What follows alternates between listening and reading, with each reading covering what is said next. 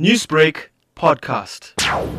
I want to be a totally liberated person. If anybody asks me what I am, I will not say I am a this or I am a that, because I think I'm more than that. So you can't catch me and say, are you a Hindu? Are you a Muslim? Are you a Christian? Those questions berate me. These are sentiments of Dr. Devi Rajab. Born in the late 1940s, Dr. Rajab grew up in central Durban in a family-owned block of flats. These flats were above the first black-owned ice cream shop, a cool business run by her uncle. At 12 years old, the family moved house to be closer to her father's business. She recalled the fond memories of her peculiar neighbor and her first taste of apartheid. Upstairs was this woman, Mrs. Reyes, an English woman, and there were more cats in that place than there was place for her to be. She also had a parrot. Every time my grandfather would go through the gate, he would say, "Hello, Kuli. Hello, Kuli." We didn't take offense. We thought it was very funny. Due to the injustices of the group areas and immorality acts, the family decided to emigrate to Europe. My father was very disturbed because with the group areas, you had to choose an Indian area that they designated for you, and he didn't want to do that. Also, my sister getting married to a German, and it was the Immorality Act. All of these factors came to the fore, and then my father decided we should go. We went to Germany for the wedding. Then my father went and settled in Vancouver.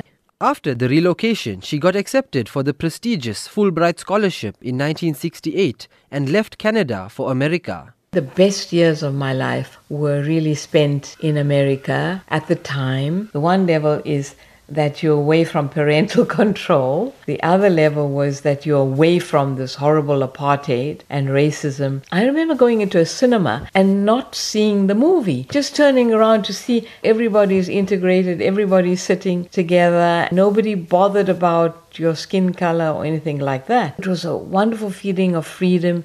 With the scholarship, she was able to overcome the limitations that apartheid South Africa placed on people of color, unlike the basic education received at Salisbury Island. The only best thing about it is that I met a young man who I later married, because it was just no education at all, other than pitting yourself against blatant Afrikaner arrogance and racism on those campuses.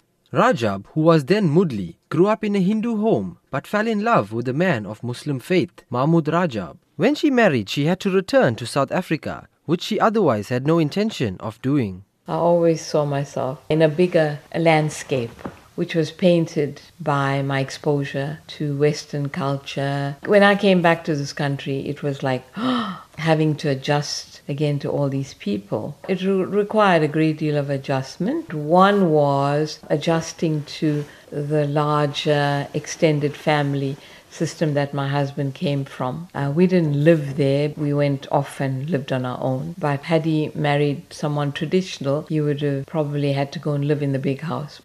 Rajab received the Vodacom Journalist of the Year award on 4 occasions between 2003 and 2008. She also received the Turquoise Harmony Institute Media Award for Outstanding Journalism in 2010. Thereafter, she won the Human Rights Award for Critical Journalism. She is the author of Devi's Diary, No Subject is Taboo, and Women, South Africans of Indian Origin. A phone call in 1984 shaped her journalism career. I didn't know that there was this whole world of journalism. One day I got this call from the editor of the Mercury, and this guy says, "Would I write a column?" And I say, "Me? Write a column?" And he says, "Yes." I said, "I can write academically, but journalese, I don't know." He said, "No, but we're inviting you as the first Indian woman to have their own column in a white newspaper." Rajab recalls one of her fondest and proudest moments from her flourishing journalism career. Helen Suzman was staying here with me. She hadn't met Fatima Mir. I said, "Let me take you to meet Fatima Mir." And the two women were locked in conversation. I sat there and I watched them and I took down notes. I think that's what won me the Vodacom award, that I was able to write about these two women. One was a Jew, one was a Muslim. Both were involved in politics. Helen Suzman was the longest serving member of parliament in opposition, and Fatima Mir was banned and close friend of Mandela and really struggled with apartheid. She holds a master's degree in educational psychology and a PhD in social psychology. She has lectured at the University of Kwa-Zulu Natal's Westville campus for 7 years. She then left due to political injustices towards women and Indians in particular to open up her own psychology practice. There was a time when I was growing up, if I saw a black person lying in the street bleeding, and if I saw a white person lying in the street bleeding, I actually couldn't feel the white person's pain, but I could feel the black person's pain very intimately. And as a psychologist, I needed to learn that. I needed to grow beyond that, and I did. From there, her career launched to heights she couldn't have imagined at the time. I was asked to join the University of Natal. They appointed me counselor and senior counselor. After that, I got promoted to deputy dean, and after that I got promoted to dean. Her efforts to publicize the struggle that women faced brought her in contact with a stalwart in the fight for women's rights in South Africa. I remember when I was speaking in the Constitutional Hill, and Winnie Mandela was supposed to have spoken before me, and so she came in late. I spoke on Veliama, and Winnie came in and she said she never knew the story of Veliama, and she never knew there were people who were part of the struggle before. Rajab may be well past retirement age, but she's still involved in many boards and institutions and is now currently the chairperson of the Democracy Development Program. Rajab's father was friends with struggle stalwart Monty Naika and recalls some interesting times.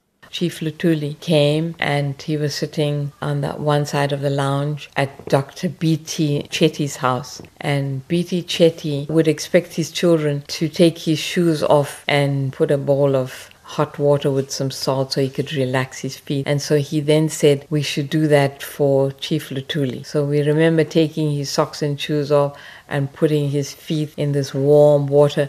I don't know whether he really wanted it, but he got it. Age has certainly not slowed Dr. Rajab down. With the little spare time she has, Dr. Rajab enjoys reading, writing and playing the piano to her beloved grandchildren. I'm Tashlan Naidoo in Durban.